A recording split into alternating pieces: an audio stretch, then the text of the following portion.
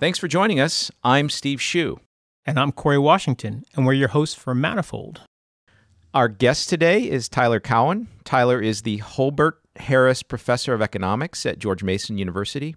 He's an author of the blog Marginal Revolution, as well as the New York Times column Economic Scene. He's also the author of numerous books which communicate social science ideas to a broad audience. His most recent book, Big Business, A Love Letter to an American Antihero, is an impassioned defense of corporations and their essential role in a balanced, productive, and progressive society. Welcome, Tyler. Happy to be here. By the way, I write for Bloomberg now, not the New York Times Oh, anymore. I'm sorry. Okay. Don't worry. Everyone switch your bookmark to Bloomberg. So it's great to have you, Tyler. I think I first came to know you through your blog, which, if I'm not mistaken, you've been writing for over 15 years now. Does that sound right? It's going on 17 soon, I believe. Yes, fantastic. And I think you once told me over dinner last time I saw you that of all the things you've done, your many academic papers, the students you've trained, the books, popular books you've written, that Marginal Revolution is really the thing you're most proud of or has had the most impact. Is that true? I think it's had the most impact. I find when I meet people now, they will mention my podcast just as often, Conversations with Tyler. But we have about 50,000 readers a day, and they're very deeply dedicated. And I think the idea that you enter another person's mind for some number of years before you stop reading in disgust, perhaps, is more significant than a book, because they see how you tackle different problems, and there's some kind of mental triangulation that goes on. Yes, so I'm curious because you were, I would say, kind of early to the academic blogging game and had a huge impact and still have a huge impact. Where do you see it going now? Do you see the torch being handed off to podcasting, or do you see both coexisting for a long time? I don't think blogs will come back in a big way in areas of, say, public policy. There are many very particular economics blogs, but the golden age of economics blogging was during the financial crisis. I think we've done quite well keeping readers because we're also filling the niche. How many websites are there that you can go to at least once a day and find something interesting? And there actually aren't that many for a lot of people's interests. But we're one of them, even for non-economists. So of course, there's New York Times, Financial Times. They have much more than we do. But you get past that and a bunch others. The internet's become a desert in some funny ways. And a lot of the best conversations have gone private, or they're in walled or gated gardens. And Marginal Revolution is still there and open, and fresh content every day. Is there any specific reason or cause for the internet to have become a desert? Why do you think that happened? Well, no one was ever paid to begin with, right? So if you're going back to 2006 or 2009, so a lot of the best people were hired by media outlets, and they are paid, and their work is elsewhere, like on Vox or New York Times, Upshot. That's great. They're still producing. And the others have stopped. So, I work for Bloomberg, but I also still keep the blog, and that's unusual. It may reflect my unusual work habits, but I think that's the core problem. There was a kind of bubble, and when everyone realized they were just never going to get paid, it somewhat fell apart. I wonder if podcasting will be the same. I suppose I think it will, though a lot of my smartest friends think the podcast bubble will prove eternal. In 2004, when I started my blog, very much inspired by both you and by Brad DeLong, I thought, there'll be this brief window before all professors start blogging because all professors are so interesting and want to profess their ideas. But of course, I was 100% wrong. And even at a giant university like Michigan State, which has 50,000 students and thousands of faculty, I think there are probably only a handful of really active blogs. I think it's really restricted to people who are polymaths like yourself, who are just incredibly interested in a broad range of things and able to write quickly and well. But there's also something about the temperament, so it's even more restricted. You need a kind of sturdiness and relentlessness, maybe even a kind of humorlessness at some level, that you would just keep on doing this thing. And there is positive feedback, but it's weird and indirect. And it's striking to me how many of the major bloggers started quite early, like Brad DeLong, Matt Yglesias, Ezra Klein, Megan McArdle, Eugene Volokh. And at some point, there just weren't going to be that many more. And, those people are in some way or another still going. Sorry to interrupt. I have to say that I think what happened to blogging may just be what happened to other forms of media, which a lot of the content got captured by Facebook and Twitter. And, why would someone put a blog out when they can tweet something and get immediate responses, and it's shorter, pithier, maybe you have to put a little less effort in to get positive feedback? I think Twitter has kept blogs down, but I think blogs were dwindling before Twitter was a thing.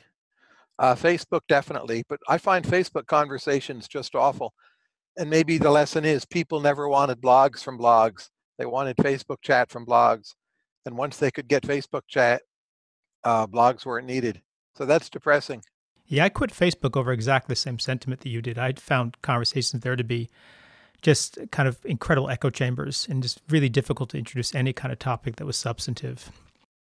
Yeah, I find Facebook and Twitter conversations to be sort of anti-intellectual or anti-rationalist. People stake out strong positions, and it's very hard to have any kind of meaningful exchange.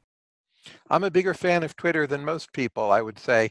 It can be awful, but if you're careful about whom you follow, like I just wrote a column for Bloomberg, the idea of doing zoning like on a street-by-street or block-by-block basis, which is a strange, bizarre idea. I'm not sure it could work, but it's not an idea that's really out there.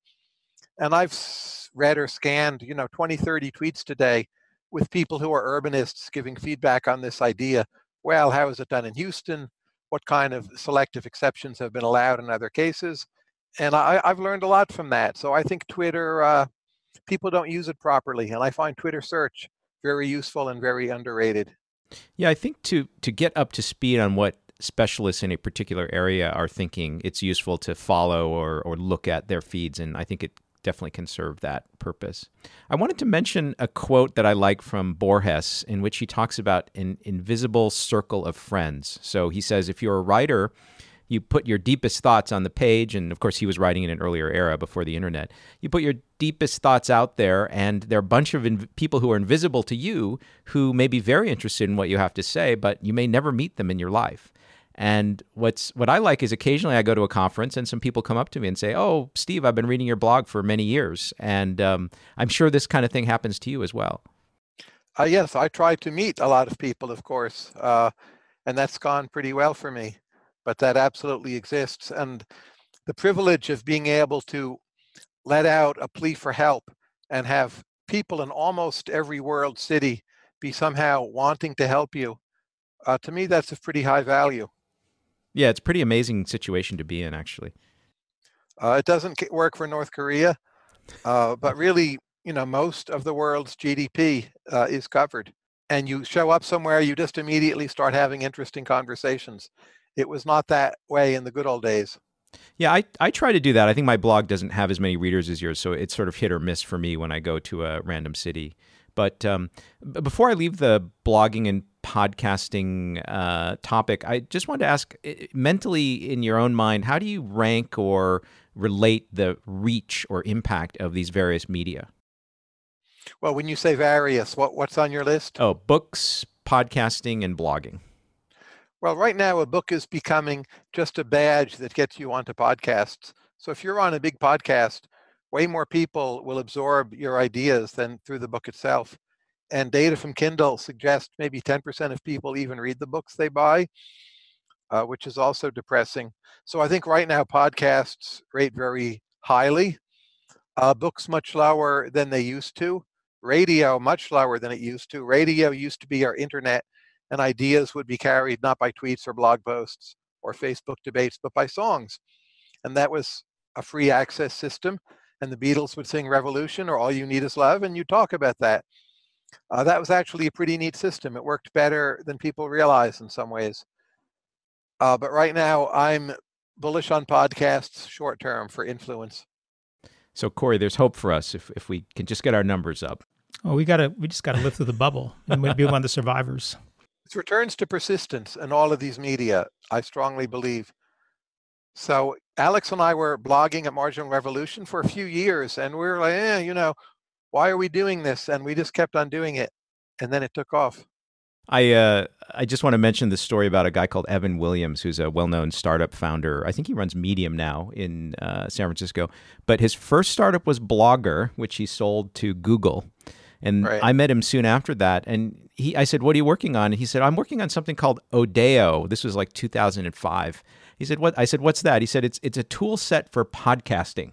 Podcasting is about to take off and it's going to be huge. This was 2005, so his timing was wrong. But out of Odeo came Twitter. Twitter was actually a side project of people in the startup Odeo. So he was involved in early blogging, Twitter, and podcasting, which he sort of mistimed. I had not known that. And it's interesting, why did podcasting take so long? Obviously, the technology is simple, to say the least. I think smartphones played a big role in it because it was just more cumbersome to get podcasts back when Odeo was trying to do it. Now it's very easy to get them. And traffic congestion helped, and the rise of the gym. Yes. I think you can't ignore content, though. The rise of Serial really attracted a lot of people because it had really strong narrative content. People like stories. Yes. Guys like us are addicted to information, but people need good stories to really get excited about podcasts. I taught Serial to my class once in the law school, and they all started off thinking the guy must be innocent, and they all finished Serial thinking he must be guilty. I have to admit, I haven't listened to it. You guys recommend it, I guess. Okay. It gets repetitive. The first maybe 5 episodes are great and perhaps worth listening to, but to listen all the way through is a fool's errand. Great. I went on that errand.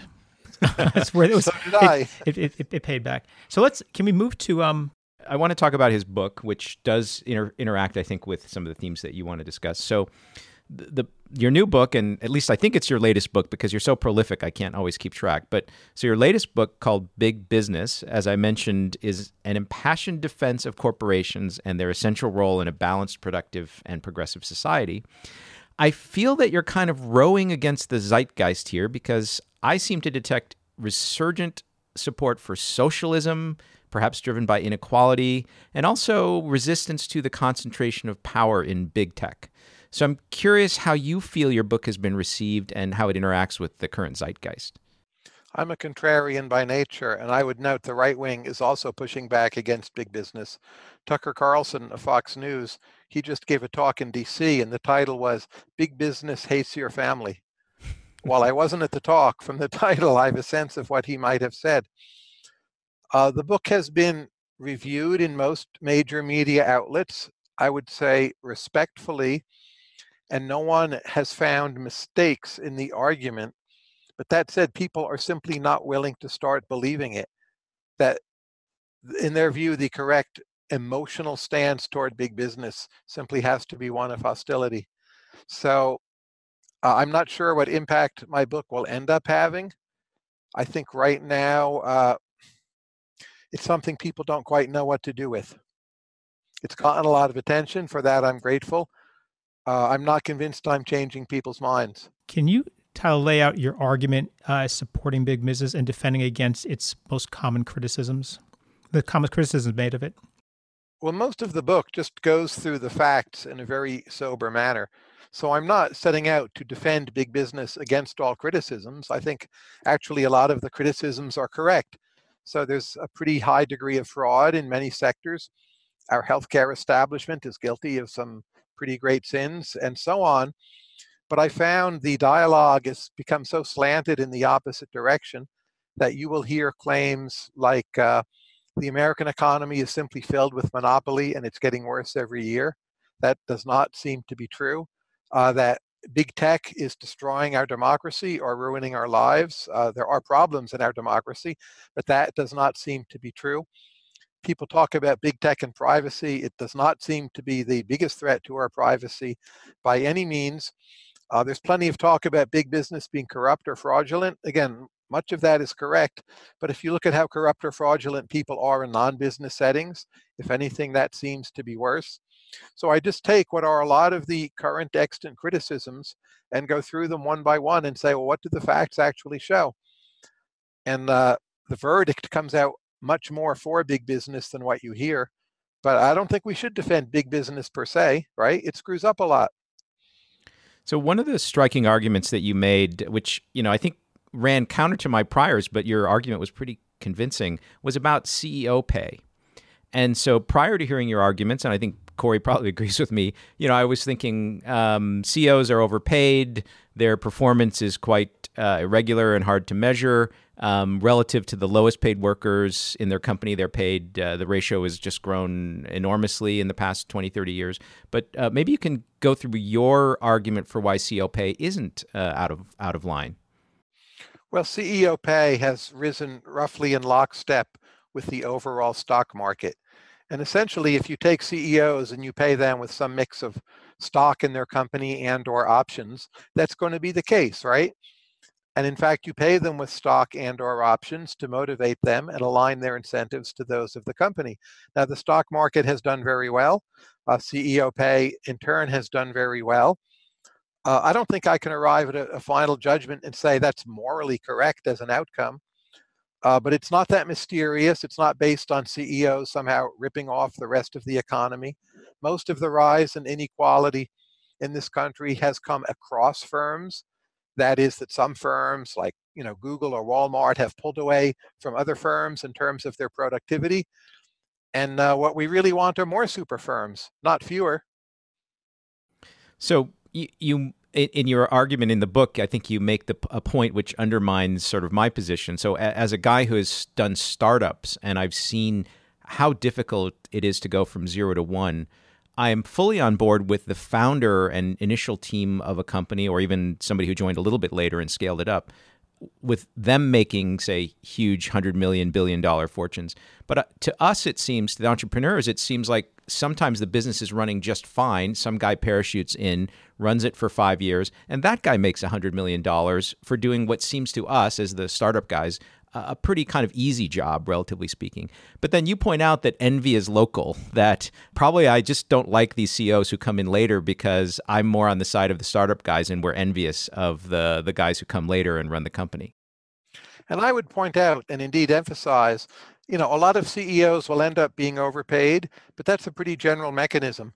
A lot of journalists or sports athletes, they also end up being overpaid.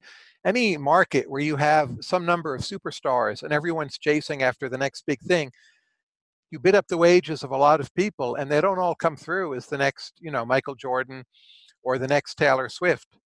A lot of book contracts, music contracts, they're overpaying people because not everyone is the next superstar CEO. Again, I don't think it's anything sinister. I do think in a sense you might consider it unfair that some people are getting so much.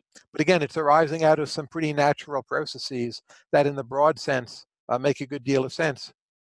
I think you made the point that the average worker isn't really that upset that the CEO maybe gets paid tens of millions of dollars a year. It's people that are maybe academics or journalists or what have you that are really mad about it. Is that really true?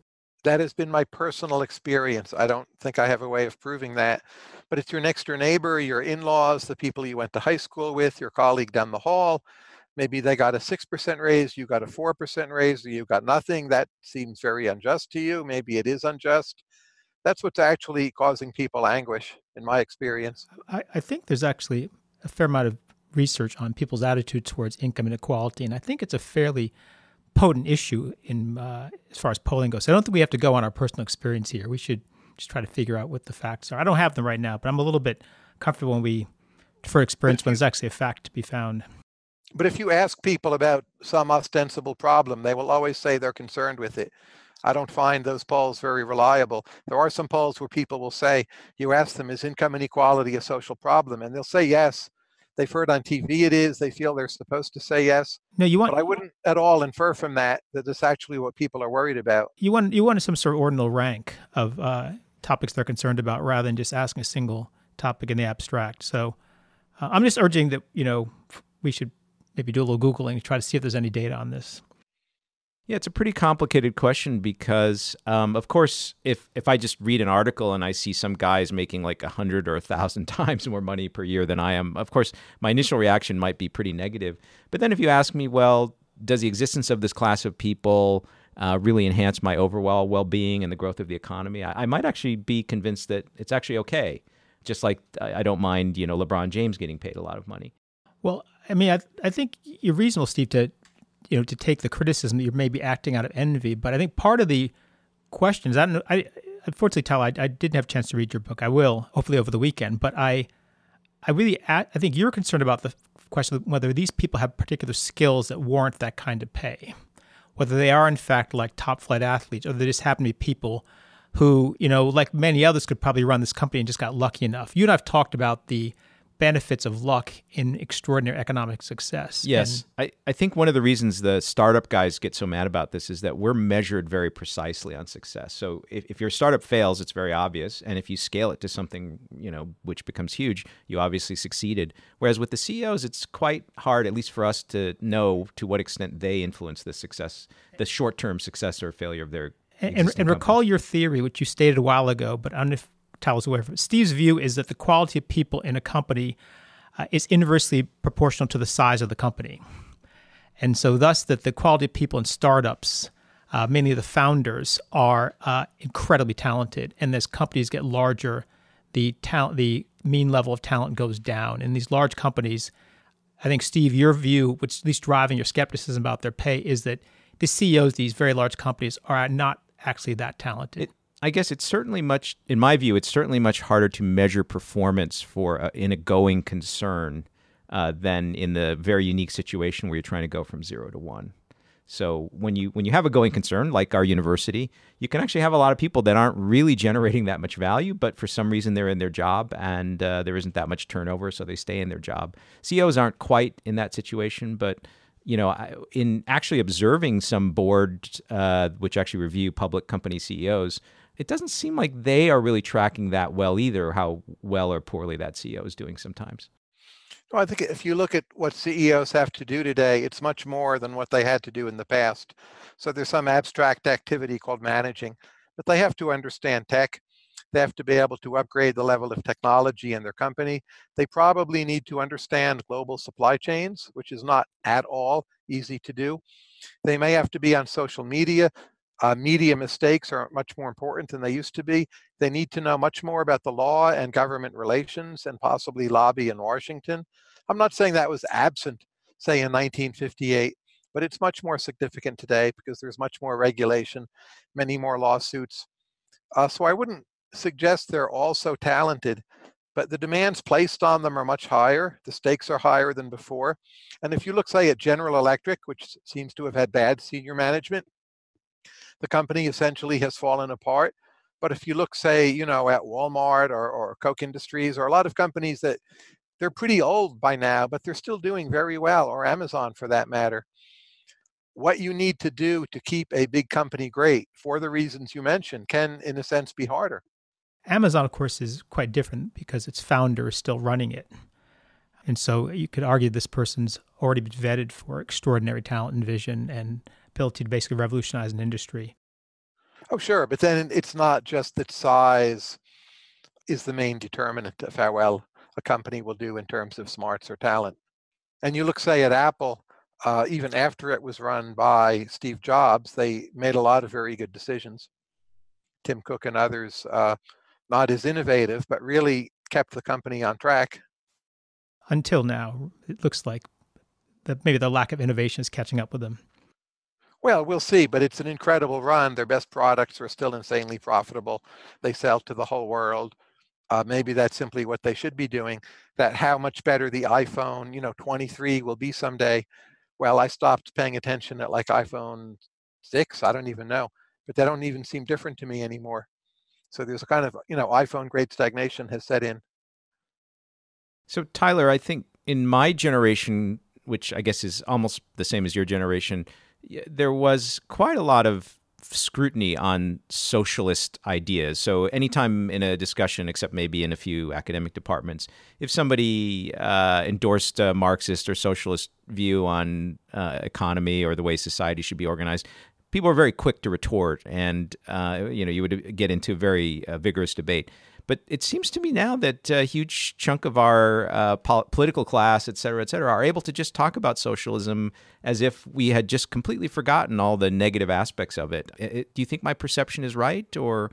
Your perception is correct. And on the right wing, people won't use the word socialism, but it will be some kind of corporatism, and they will be actually related ideas. And in some ways, that's more dangerous because the other conservatives, Republicans, won't speak up and oppose it the way they might go crazy, say, if Elizabeth Warren says something. So I want to jump in here a little bit because I think there's actually a terminological problem in the discourse. What people are calling socialism in many debates in these days is actually kind of social democracy. So it's somewhere to the left of the Democratic Party. Bernie Sanders is not a socialist by any stretch of the imagination.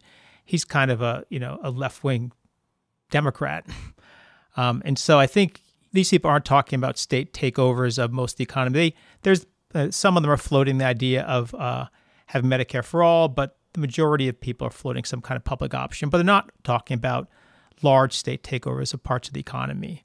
And they're not talking about massive price controls. So I think people have forgotten the history of socialism, but also may have forgotten what socialism actually involves. Because what they're calling socialists didn't really resemble what existed in most socialist countries. That's my 2 cents. I agree people have forgotten, but I think some of what is advocated is really quite bad. You mentioned Bernie Sanders. In the 1980s, he did call for the nationalization of all major U.S. industries, and he was very close to the Soviet Union.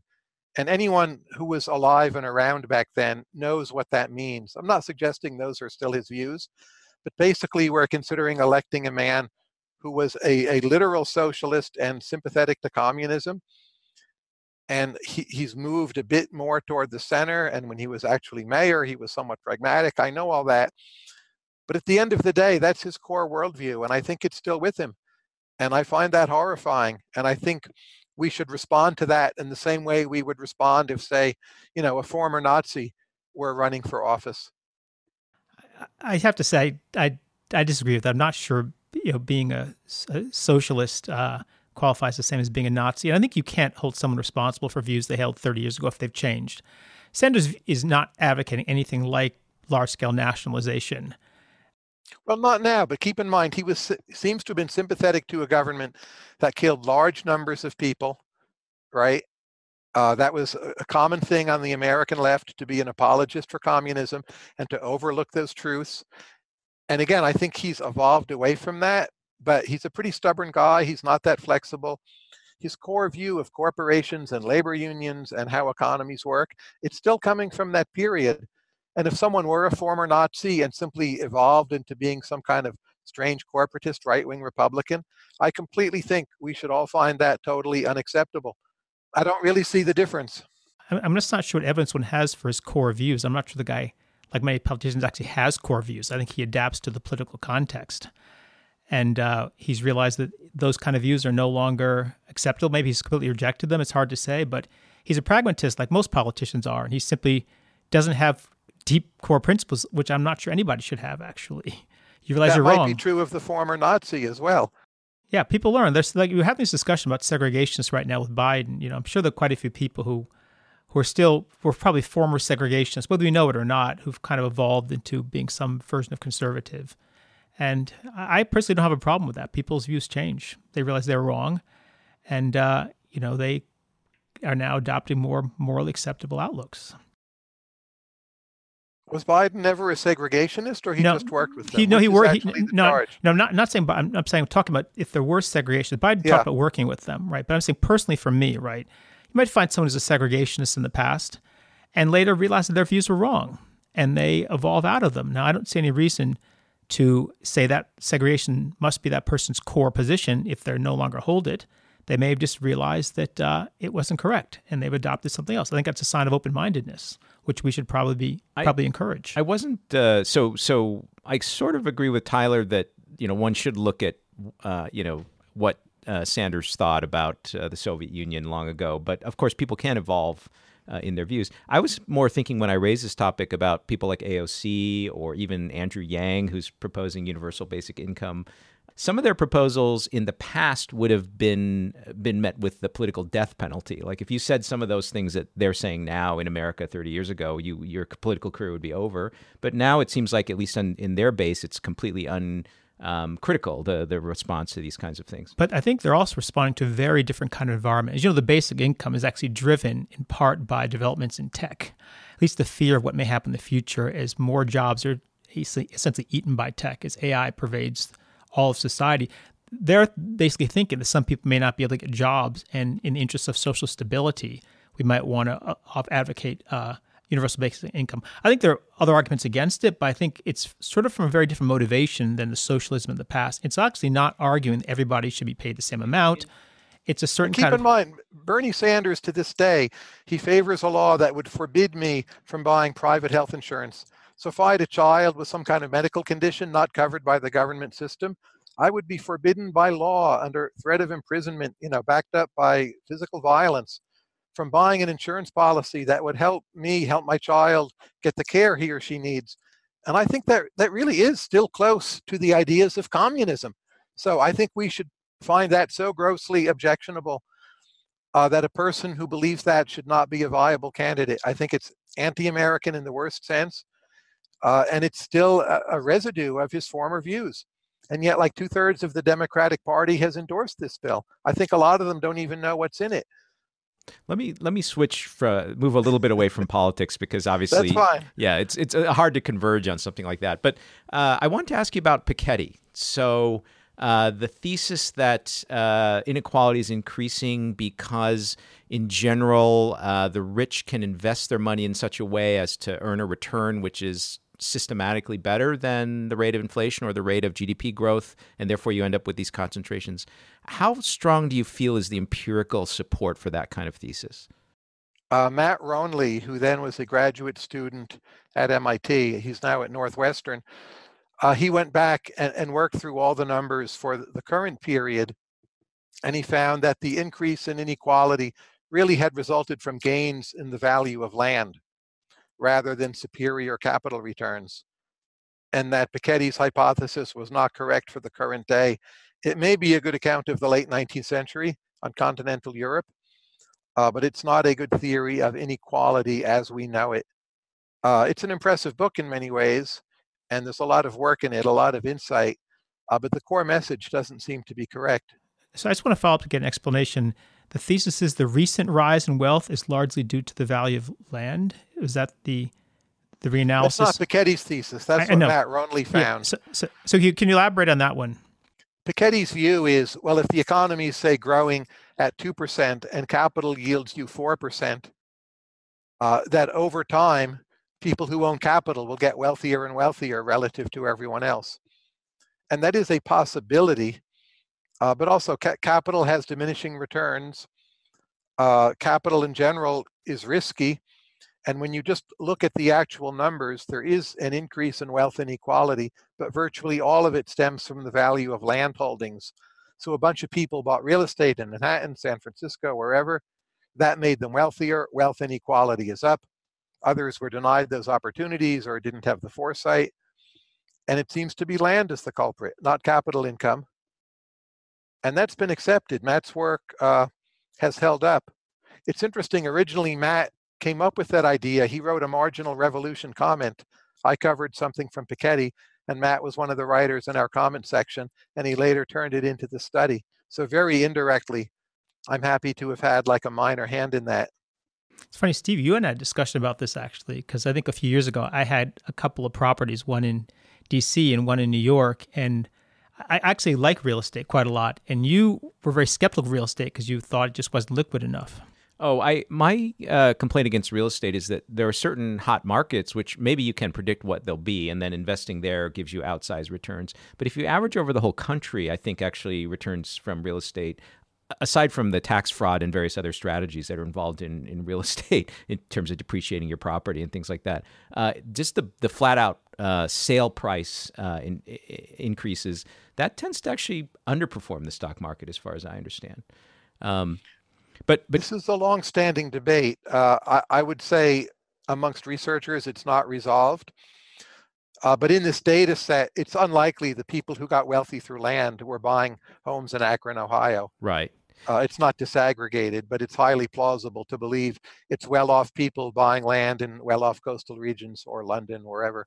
So unlike some kind of forward-looking dynamical problems in economics, this one seems like it's actually resolvable. And so are you optimistic that there'll be a consensus in economics as to whether Piketty was right, and if he was right, what the cause was for the increase in inequality? Oh, I think there is a consensus. There's not a consensus in what I would call popular economics or media economics, but amongst actual researchers, People have stopped talking about Piketty. It's seen as an interesting work in economic history, but still it lives on. It was a bestseller. It looks and feels like an academic book. Indeed, it is one with a lot of valuable material in it. But if you just like ran a Twitter poll, this is not what people would tell you. But economic historians would support what I'm saying.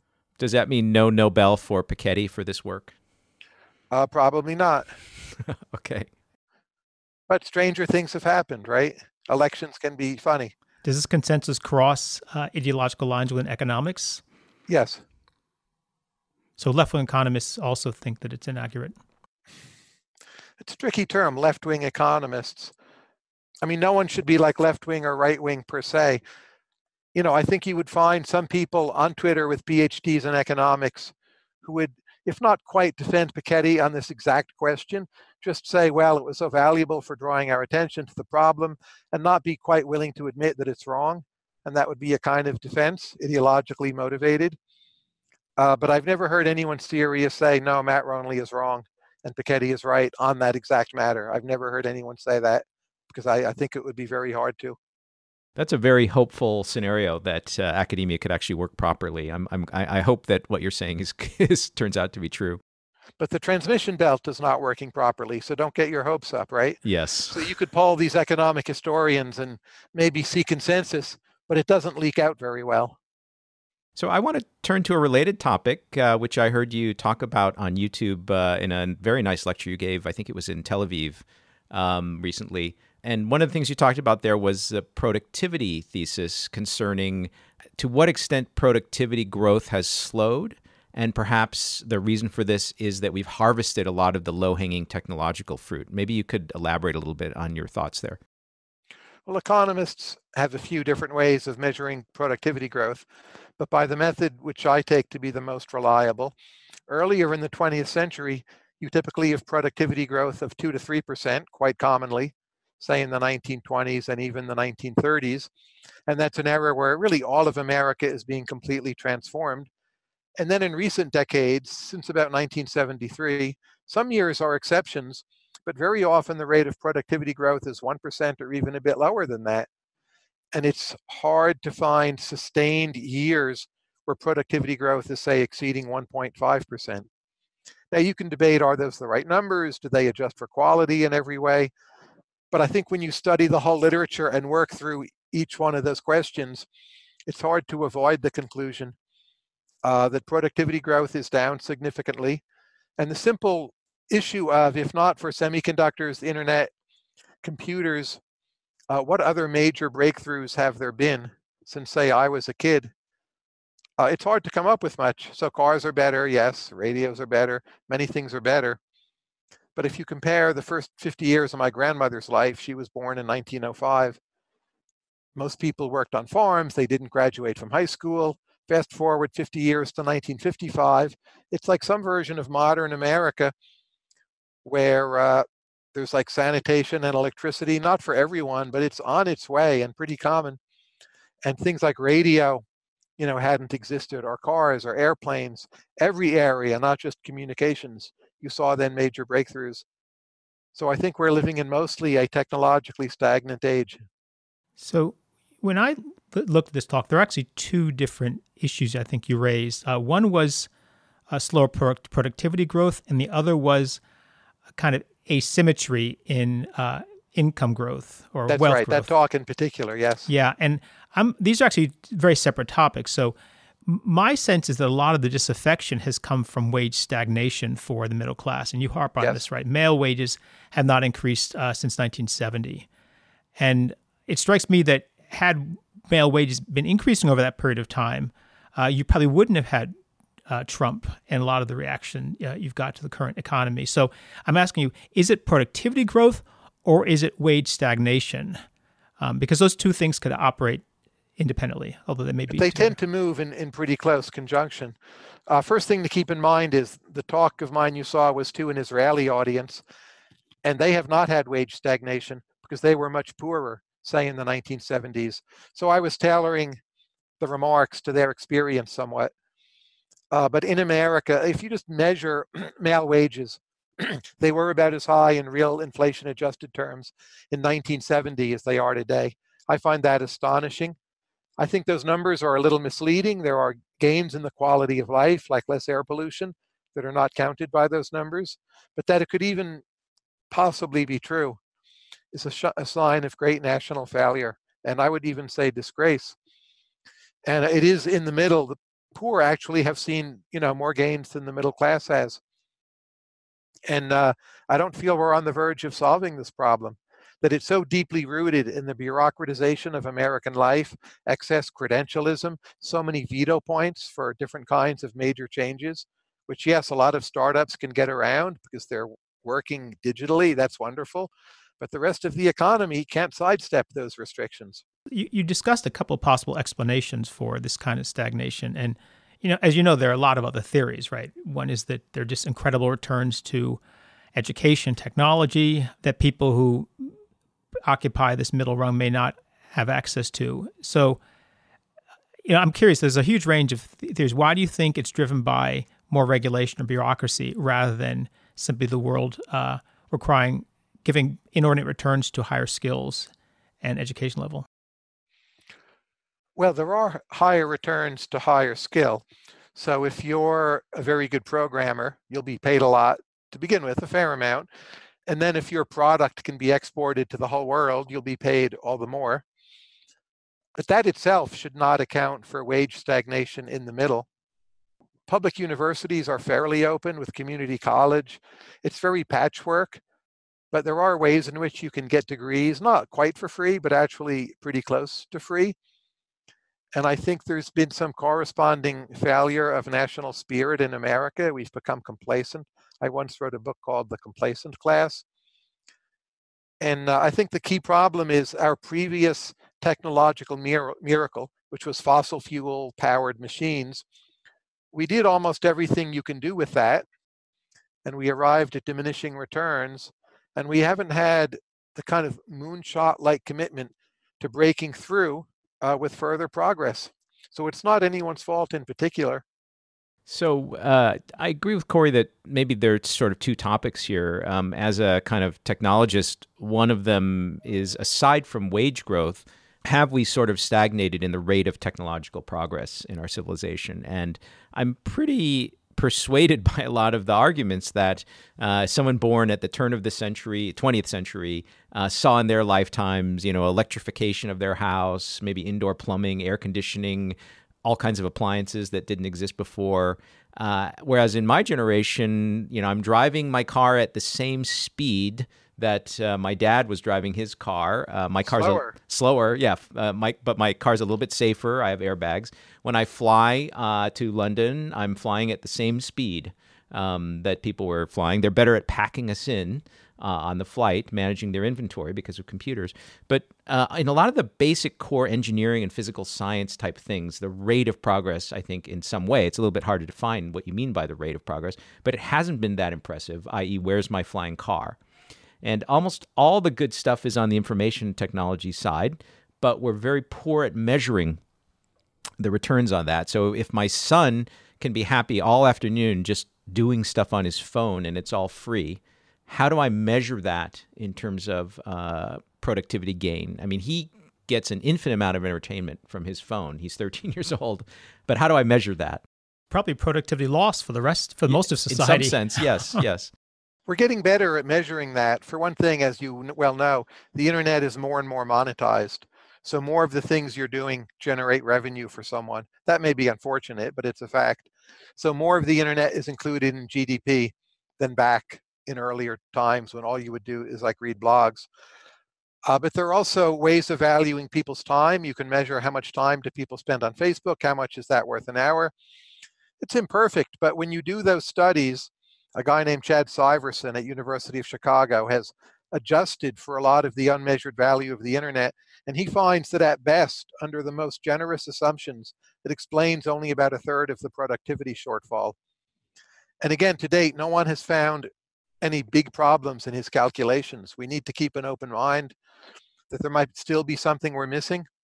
But as far as we can tell, the unmeasured value of the internet, while significant, does not come close to obliterating that measured productivity gap.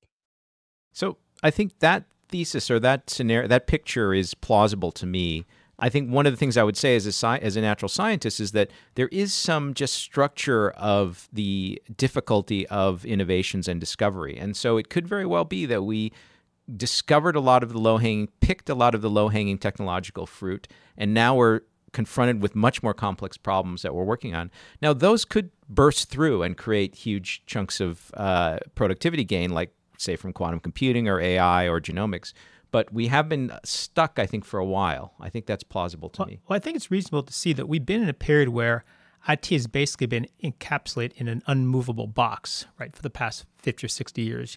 You have very large mainframes, you have desktops, you have laptops, you have mobile phones now. But the fact is the kind of changes you want to see in your personal life are really going to come from making these things mobile and robotic. And we're just on the cusp of that, it seems. So I think we've had a 50, 60 years of kind of, basically solid state IT advancements, right? But in the next 20 or 30 years, you're probably going to see pretty large changes in how your cars work, in what goes on in your home, through just the expansion of robotic technology. So I think what you may be seeing is just sort of the end of this paradigm of IT and the beginning of the next. I hope that optimistic view turns out to be correct. Sort of, I could give evidence against it in the sense that, say, Moore's law has ended. So, for example, our ability to continue to miniaturize features on a CPU has basically stopped and is kind of near the end. Feature size is not going to get that much smaller before we actually hit quantum physics. So it could go either way, I think. But is the barrier to robotics a matter of basically chip design? I sense it's more of a kind of software engineering design. It's not that robots aren't working well now because you don't have small enough chips. So we haven't actually solved the AI problem fully, and that's not going to require massive advances of Moore's law into the future. Well, it's interesting because if you actually ask, like in my lifetime, we got more than a factor of a million in CPU, in compute and storage and bandwidth.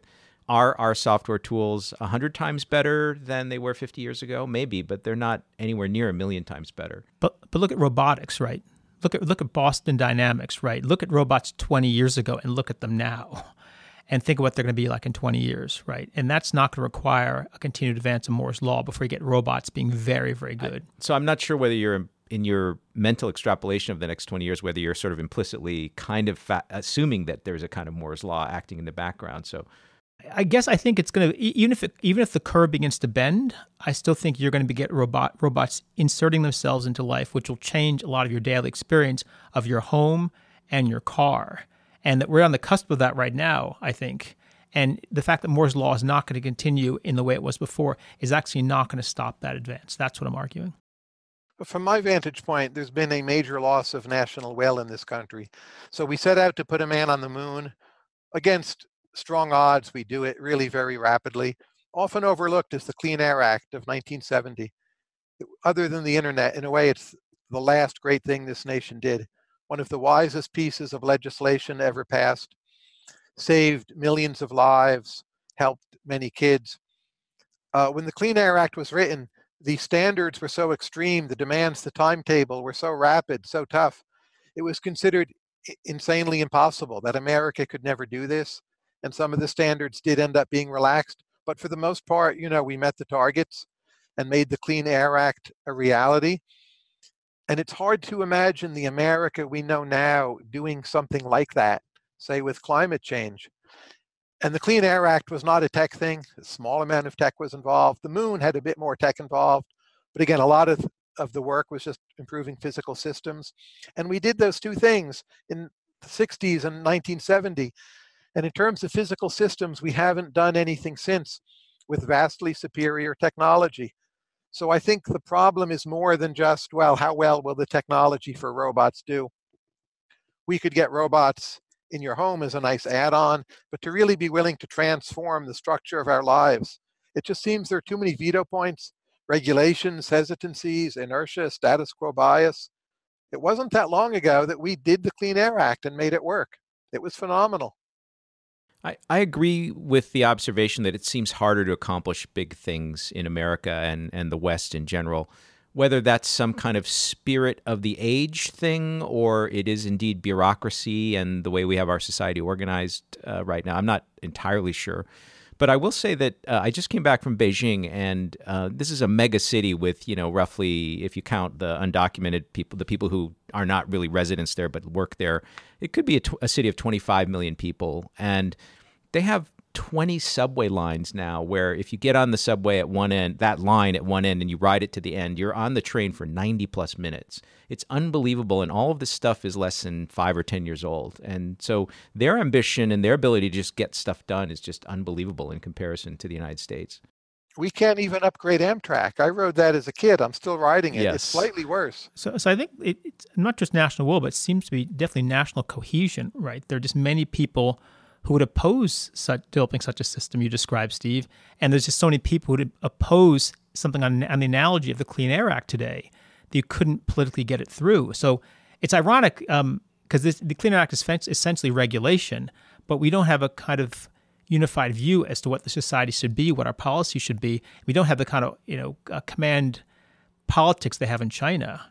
And maybe that's a function of the fragmentation of the country. But do you feel there are any areas where, say, 65, 70% of Americans would actually all agree on what should be done in a poll, but still there's some bureaucratic or institutional obstacle for going there? I think I sent out this article about basically how Democrats have distorted views of Republicans, Republicans distorted views of Democrats. But in that poll, they point out that half of the college Republican clubs in the country had basically passed a resolution calling for a carbon tax.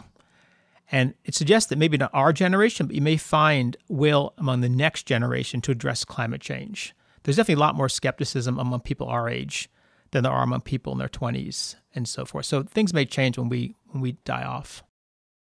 I hope they do, but if you think about the layers of environmental review embedded in any new project, how long it took New York City to open the subway line, Second Avenue subway line, how costly it is to build infrastructure in this country compared to almost anywhere else. Those seem like very deeply rooted problems. And if the favorable aspects of youth opinion, continue as those people age, I don't think that's nearly enough to overcome them, actually. I'm hopeful. And I think things that appear impossible in the short term can end up happening. Who would have thought in so few years we have all the world's people connected and able to make phone calls to each other and send data, right? That was not obvious, and here we are. For free. Even much of, South Asia, Africa, very poor locations. You can do it. It's interesting. A friend of mine is the chief consultant at the MTA, and he'll go unnamed, but if you want to hear about the problems of a large system and trying to get things done, maybe we'll be able to have him on with some sort of voice correction. But the second Avenue subway is a disaster, is a very difficult problem. It's a problem across the system for many reasons. Yes. So, Tyler, I wanted to ask you a couple of questions, and feel free to answer either in a short answer or go on as long as you want. So, one of my questions is, if you had unbounded resources, so Bill Gates turned over a huge amount of money to you, what experiment in social science or data set would you fund? I suppose I would do more funding on whether good methods for charter schools are replicable or whether they're just noise, accidents, and randomness. But that's not the main thing I would do. The main thing I would do is hand the money out on a decentralized basis to other people to make those decisions. Because I really don't think I'm the best person whose judgment should be trusted on that question. Got it. Okay, another related question. I give you a one-time use time machine, and it has a dial which you can set to plus 10 years, plus 30 years, plus 100 years. And you get to go forward in time and look around and observe that society of the future to see what actually happened in the future, and then come back. What value of X is most interesting to you, and what question about the future are you most interested in answering? Whether we're still around, I think I would go 150 years into the future. That's far enough away to be very different. But if you pick, say, 5,000 years in the future, you might just simply not understand what you're seeing. So the main question is existential, whether we would continue to be around in 150 years? I'm pretty sure human beings will still be alive, but will we have intact civilizations making regular progress with more or less world peace reigning? That to me is very much an open question, and that's what I would want to see. Aren't you curious about winning some bets from your colleague Robin Hanson about cryogenically frozen brains and people living in simulations, stuff like that. I feel pretty confident about those judgments as it stands. I don't think we're due for any of that to happen. And I think it may even be harmful to pursue it. I'm all for life extension, but there's something about it, some fundamental level, accepting that we're humans who must die, and that even if you have some powers that past a certain point, you should use those resources to help other people rather than just try to live forever. Great. And I don't think we'll ever all be uploads. I can't even get Siri to understand simple questions. Uploads to me seems highly unlikely. I worry much more about will war come back and who will be damaged. And the level of peace we see today, I'm not convinced by Steven Pinker that it's permanent. I think uploads are difficult, but I think Siri will get much better in your lifetime. Of course, but It's got much better in the past year. Yeah. it shows how difficult a lot of the more ambitious projects are. Self-driving cars, we're now told, are not coming right away. We need to wait some more. How long? The answer is not clear. Last mile problem and so on. Just try sending money to Mexico without someone taking 7% of it away from you. That's very hard to do. I actually have a couple of questions, Tyler, that were raised in your Tel Aviv talk. You said some things that were that I definitely didn't know about. You talked about people in China saying that there's often much more open discourse in China about policies than there is in the U.S. And it's interesting, this is something I'd actually heard about Israel in regards to the Israeli-Palestinian conflict. You get much more open discussion there than you do in the U.S. So I'd like to have you say a little more about that. And I also found it very interesting that you said that one of the major advances in China that really allowed it to take off was the government just simply started polling people and collecting data on people's views and then enacting policies that were responsive to those views. I think that's a major innovation, kind of autocracy. Sure. And it's worrying. I mean, it's great that the Chinese are so much better off. But the Chinese have found a method, at least in their culture, to make autocracy work. It does appear to be stable. And they've had an incredible growth trajectory since about 1979. And we need to be worried about this. And I think being open to the idea of polling citizens has been the single most important thing they've done. The old style Soviet or Maoist approach, we're going to tell you what you want, and if you don't get it, we're going to lie to you. And if you don't believe our lies, we're going to tell you you don't deserve it. And if you don't believe that, we'll take it away from you or we'll send you to a camp. That clearly didn't work. There is considerable censorship in China. I don't at all wish to apologize for them, but there is also less political correctness. And there are frank, open debates about all kinds of things, not Tibet, not Tiananmen Square, not the Communist Party, and that's all terrible. But nonetheless, the kind of stifling uniformity you see in American academia, you cannot find in China. On some issues, of course, Taiwan, Tibet, it's awful. Yeah, I have to comment on this since I was just there for a extended period.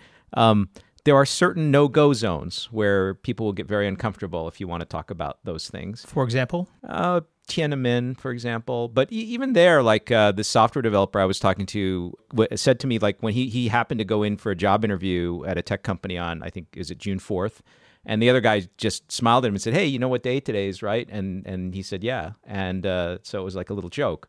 But you would be careful if you were at a dinner and you started saying some strong things about what happened on June 4th, about that you might get into some trouble or something. But aside from those specific areas that are no-go zones, the discussion is much more open in China because they don't have political correctness. They are much more realistic about the way the world works and things like this. So yes, it's in many ways a more open society than ours. But isn't that just their form of political correctness? That we have our no-go zones and so do they? Right. So, but theirs are very tightly constrained about certain things the Communist Party is sensitive about, whereas all kinds of other things can be discussed. But is this also just not, I mean, there may be a degree of political correctness on campus, right? But you're talking about the tech sector. And you've operated both in the tech sector here and the tech sector there. Do you find that you find less open discussion in the U.S. tech sector compared to Chinese tech sector? Well, yes. I mean, for example, you have a steady stream of Google engineers who are going public about the level of, shall we say, political conformity within Google and Facebook, places like this. So yeah, definitely. If you were an engineer at a Chinese company, there are lots of things you could discuss which would get you in trouble at Google. For just to give you an example, I mean, in China, you could talk about kind of potential of innate differences between males and females. If you said that kind of thing here or at Google, you might get into real trouble. I mean, real trouble where HR actually contacts you. So that's your Jim Damore was fired. We all know this, right? Yes. So that's the Tiananmen here, right? Is that any different? It's different because here we point at China and we say that is a totalitarian autocracy because they can't talk about Tiananmen Square. Whereas we say we live in an open democracy and our universities pursue truth, but we can't talk about certain concepts. All I see is that you found an issue that isn't discussed here, and there's an issue that isn't discussed there. Right. There are many such issues. Yeah. So but it's not really so much a question of us pointing a finger. The question is there reason to think that the discussions in their tech sector is more open than ours? There, they know they are being told not to discuss certain things and that the government is censoring certain things. Here, we do not admit that our society is censoring certain things. So it's a different... The enforcers are different, right? There, it's the government. If not for the government, there would be open arguments about Tibet and China all the time. And indeed, there were in the 1990s before there was as much censorship as there is right now. So another way to say it is they know they're being lied to occasionally by their media. We do not generally realize we are being lied That's different from the original question. The original question was the extent of the discourse, not the nature of the overseer, not the awareness of it, not finger pointing. Right. So then it's an issue of how you measure. Like, what do you, like, okay, there are these 5 topics you can't discuss in China. There are these whatever N topics you can't discuss here, and then what's greater, it's accounting. It's a Do we have any measure reason to think that one is larger than the other? I think it's hard to actually define what you mean by more or less in that context. It's just different. But the difference is that we routinely point to them and say, oh, wouldn't it be nice if those poor Chinese people could live in a free country like ours? We do this for all parts of the world, right? I mean, it's kind of U.S. hubris. I showed my law students a movie this last semester called The Chinese Mayor. It's a Chinese movie about a Chinese mayor who wants to demolish a lot of buildings and have the citizens push back and complain. And my students, who are very well educated, super smart, very, coastal, cosmopolitan, whatever, they were shocked. Just that in China, you could, in essence, complain to the mayor and speak your mind, and there was very open discourse about what to do about these buildings. So I don't at all want to say things are somehow better in China. I don't think that's true. But our understanding of China is typically very far off. I would put it that way. But this is a point that's true of the rest of the world in general. The U.S. Sure. seems to be woefully ignorant of the rest of the world, although the world cannot afford to be ignorant of the U.S. But I don't think Americans have the same misconceptions, say, about Australia. They may have other misconceptions, but... We have misconceptions not about Australia. We have misconceptions about France. We have misconceptions about Germany. We have misconceptions about various parts of Africa. We have misconceptions about, for instance, many Americans think that Sweden doesn't have private health insurance. And so we have total misconceptions about Scandinavian healthcare.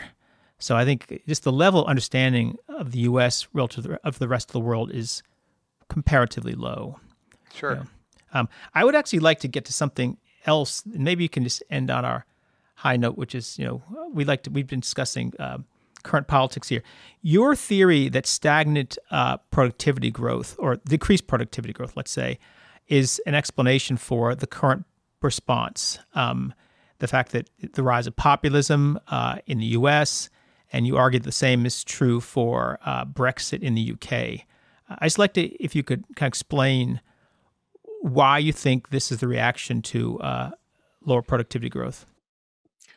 I think something like Trumpism or populism or Brexit, they're all a bit different. But I think low productivity growth is only one of the causes. Eric Kaufman has a recent book. I interviewed him on my podcast, and he thinks that rising immigration is the most significant cause of the backlash. And I'm inclined to agree with him. If we have to rate causes ordinally, that people simply grow uncomfortable when there's such a high rate of change as to who is surrounding them. Some of it is racism, I think, but a lot of it is just status quo bias. But I think low productivity growth is nonetheless a major factor, that if you just imagine all American incomes going up 2.5%, 3%, as was often the case, say in the mid-1960s, we would have a much happier country and there'd be a lot more opportunity and a lot more upward mobility. And a lot of the complaints of the so-called populists, they just wouldn't ring very true. Here's the thing is, where we live, at least, Where's that? Michigan? We're in Michigan, yeah. Yeah. We're not being overrun by immigrants in Michigan. And it's places like this would seem to have fairly low levels of immigration and may in fact need it for jobs that are often the most anti-immigrant. I'd like to comment on that, Corey, because earlier when we were talking about civilizational decline, and I said, hey, are there any issues that regular polling shows 65% or 70% of Americans really want it, but it never gets done? I think immigration reform is one of those things. And it's pretty clear what the majority of American people want. They actually want less immigration. I want to tell you about when I was a professor at the University of Oregon. I got there around 1998, and as a young professor, I bought a house. And at that time, all the trades work, the roofing, remodeling, putting in a hardwood floor, it was done by, for lack of a better word, white Oregonians who would do that kind of work. By the time I was a more senior professor and we moved into a bigger house when my kids were born, all of that work, putting in the carpeting, the floor, the roofing, was done by Mexicans. And that cannot have not had a difficult effect on working class white Oregonians. And I think there are similar things in Michigan too. You just don't see it that much. But the people that you hire to do work on your house, I wonder what the composition of those people is. Again, I'd like to see some statistics on number of immigrants settling in Michigan, but I don't think there's a huge correlation between the number of immigrants settling in a particular area and the anti-immigrant sentiment. No, it's inverse. Exactly. But I think still if you tell people in Michigan, well, there's one American political party, the Democrats, and they've been boasting that America will soon be majority non-white. They don't like it. And some of that is racism. Some of that may be other motives. But just as a flat out description of our country, they don't like it. And if you told people in 1965 what was going to happen, they would have been shocked. They just literally would not have believed that this would happen. And I think Brexit the same. The extent to which London is not an English or British city anymore, I find it a vast upgrade. I'm happy. I'm very anti-Brexit. But I understand. I was in London in 1979, and I was in London this year. I understand the difference, and I do get that it upsets people for reasons which are not merely racism. They feel they're losing their country. No, I think that's something I think Democrats really, at least many people on the left, really don't quite acknowledge. They don't kind of get how unsettled people are by change. I share with you, one thing I used to say about New York is the great thing about New York is you can be a New Yorker and not even be an American. And I really like that fact. You can be from anywhere in the world. You can not even be a citizen, and you can be a New Yorker. But I see that many people may find that uncomfortable and react to it. I was thinking when I was listening to your discussion of productivity growth, and I think it's something you actually said in your talk, is that when things are not going well, people blame either foreign countries or immigrants. So the causation, as I understood you making the case, was that this economic dissatisfaction drove the anti-immigrant sentiments and also drove our opposition to China. We had a guy on recently, Mark Moffat, who made a similar argument. He says, when things are plentiful, people are quite willing to accept newcomers into their midst. But it's when scarcity arises that you tend to find people getting more xenophobic. So I was curious because in your talk, you seem to be saying that the issue with immigrants was effectively a symptom of economic malaise rather than an independent driver. But now you seem to be suggesting you think it's actually an independent driver. I think it's both, but I also think it's an independent driver. And I think another major independent driver, not discussed much, is the U.S. has lost global status, partly because of our own stupid decisions, but partly just the rest of the world is bigger and better. And we feel that and don't quite admit it to ourselves. And then makes it feel like something's wrong. There's talk, make America great again. It's striking to me that that's the motto, right? Make America great again. Well, we're not going to be back to the day where like 60% of the gold reserves of the world are held in the United States, right? That will never, ever, ever be the case. I don't care what we do. It's interesting. This is I think you nailed it, actually. This is an issue in which there's enormous kind of racial difference because you can see a lot of white America maybe nostalgic for the period when America had unbridled power. That was also the era of segregation when many Black Americans, other minorities were much less off, so there's absolutely no nostalgia. There may be negative nostalgia for those periods, so that's a huge cleaving point. As there should be, yes. You said something else that was very interesting to talk about. You think the era of the kind of one world internet, one tech world is coming to an end. Yes. That there's really going to be a U.S. tech world, a U.S.-centered tech world, and a Chinese-centered tech world. And you said something else that was quite interesting, which was you thought that Europe and the U.S., the alliance between U.S. and Europe had effectively come to an end because the worldviews had diverged so much. And Europe was taking kind of a pragmatic point of view by trying to straddle these two worlds. And I think your example of how do you pronounce it? Huawei.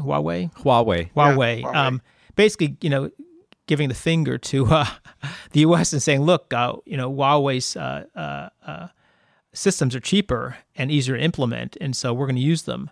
And that is effectively going to alienate Europe from the U.S. long term. I'm not quite sure I have that sentiment. I think the European outlook is much closer to the U.S. than it is to China. But I just like to hear your elaboration on those thoughts. Well, the countries in NATO are mostly unwilling to spend 2% of their GDPs on defense. And we put up with that for a while. It may even be efficient that we carry almost all the burden. But on the other hand, one needs to see that's not sustainable politically either. And if your country won't spend 2% of GDP to defend itself, that says to me the military alliance is over. So you take the United Kingdom, we used to call that the special relationship. Recently, Iran seizes 2 of their tankers with no provocation. And Pompeo just says, oh, you'll have to deal with it. And maybe we're helping them behind the scenes, probably we are. But at the end of the day, we're not part of the Rambo Brigade. And they don't even have the aircraft carriers they had in 1982.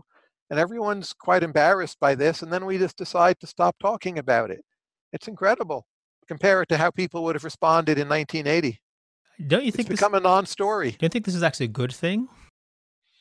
I don't know. I mean, compared to what? But I think it shows, compared to, in the short run, we have more resources to spend on other problems. But in the long run, I don't think it's sustainable. Global order will fray, and the bad actors, including Iran and China, will take advantage of it and keep on winning victories and be emboldened. Look, I'm not an isolationist, but I really strongly advocate pulling U.S. troops out of Europe and most of the rest of these countries. And again, if Europe doesn't want to spend 2% on its defense or whatever, it spends what it wants to spend, that should be their business, but shouldn't be our business to defend them and to spend our resources there. So I agree, it's unsustainable. It might be better, but if Putin takes Eastern Estonia and Ukraine becomes chaotic and Germany decides it wants to build nuclear weapons and Poland too, that could be better, but it could also be much worse. It's a very risky path to go down. I would agree. All change is risky here. I'm willing to. And look, I agree it's unsustainable. I just don't think there's any other options in this case. The U.S. is not going to continue to fund European defense. So we're going to go down this road in some form or other. And when Trump says all these things about Germany, oh, you're not part of the Western Alliance anymore. I mean, it's been attacked so much, but he's not completely wrong. Germany spends its money on, gas from Putin and then asks America to defend it from Putin. That is not politically sustainable. It is for a while, not forever. I'll just throw in a little anecdote related to Huawei for you. So there's a big issue of whether which countries should use Huawei infrastructure to build out their 5G networks, and obviously it's very contentious. The U.S. is trying to keep everybody from doing it. I was meeting with some very senior scientists in Germany who are actually involved in national security issues and defense, and they pointed out to me, they reminded me that the U.S. NSA had been caught listening to Merkel's cell phone. And it wasn't the Chinese that were listening to Merkel's cell phone. It was the Americans. And part of the reason for the hostility to Huawei is that they won't put in backdoors for U.S. intelligence, unlike all the other companies that are building out telco infrastructure. So the Germans are in a funny situation, right? Do you want to be spied on by the Chinese or do you want to be spied on by the Americans? And they're going to have to make a choice. They've made the choice, as far as I can tell. So Tyler, your future seems to be a kind of growing schism between the U.S. and China, maybe not breaking out all-out war, but how do you see this playing out over the next 20, 30 years? That China becomes truly the major power in Asia, and consolidates Hong Kong and brings Taiwan into its orbit, and that more Asian countries become like Cambodia and take something like marching orders from Beijing on many issues, and that the world is significantly less free. I don't think it's the end of the world. I don't think there'll be a major war between America and China, but I think it will be fairly unpleasant compared to a future we might have had. I think if you talk to most sophisticated business people or technologists who are not in the US, they, especially ones in Asia, they view this as two systems, but not good versus evil. You know, there are aspects of one system they like better, there are aspects of the other system they like better, and they can see these two systems are going to compete. But it's not the end of the world. Here, we're kind of mapping it back onto the Cold War, as if okay, now we're back in the Cold War, and instead of the Soviet Union, we have China to compete with. But you will have places like Hong Kong and Taiwan that formerly were very free, and they'll become quite not free. And you know, the incentive in places such as East Africa will not be to be a blossoming democracy along the lines of Ghana or Senegal, but to be somewhat autocratic. And I think we'll see that, and I think it will be worse for those areas. So I am greatly concerned. I don't feel I'm hysterical or alarmist or paranoid, but the notion that not all of the world will become globalized and in some way in the Western orbit, I do think that's an enormous, great loss. Yeah, I think the U.S. should be realistic that, okay, we have another existential competitor now in place of the Soviet Union. Now, as far as the internal political evolution of China, it's still kind of up in the air. So if you went back 5 or 7 years, most of the top intellectuals and political scientists would have been surprised that somebody like Xi could arise and amass so much power. They thought it was heading the other way. They actually thought they were heading toward liberalization.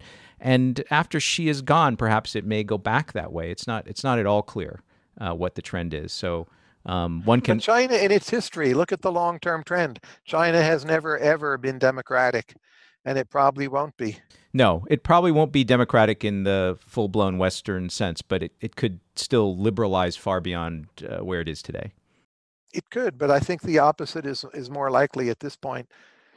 And I don't view, I know a fair number of Chinese. I don't see them in general as demanding liberal democracy. Yeah, that's the rise we've seen. That's what we've seen over the past decade and a half. People seem extremely happy with improved economic opportunities and are just not all that interested in what many intellectuals like us consider to be extremely valuable things like free speech and open elections. Yeah, it's kind of a trade-off. The current trade-off is you don't bother me while I'm trying to get rich, and I won't try to take political power from you guys. And people seem fairly satisfied with that. How long that will continue, I don't know. Yeah, Russia's also kind of running a parallel experiment, although not with the same economic success. So I think it'd be an interesting question how long Russians are satisfied under Putin if he can't give them something like Chinese levels of development. I know many people from Russia. My wife was a refugee from Soviet Union. And even in America, where there's no censorship at all, it's striking to me how many non-Jewish or non-ethnic minority Russians are pro-Putin. I would say most of them are. And their GDP has been shrinking for 5 years, but nonetheless, there's something culturally attractive about a strong leader. And I don't see Russia liberalizing anytime soon either. So you said that you're surprised at how many non-ethnic Russians are pro? Non-ethnic, so Armenians, Kazakhs, people who are Jewish or part Jewish, they're fairly reliably anti-Putin. Yeah.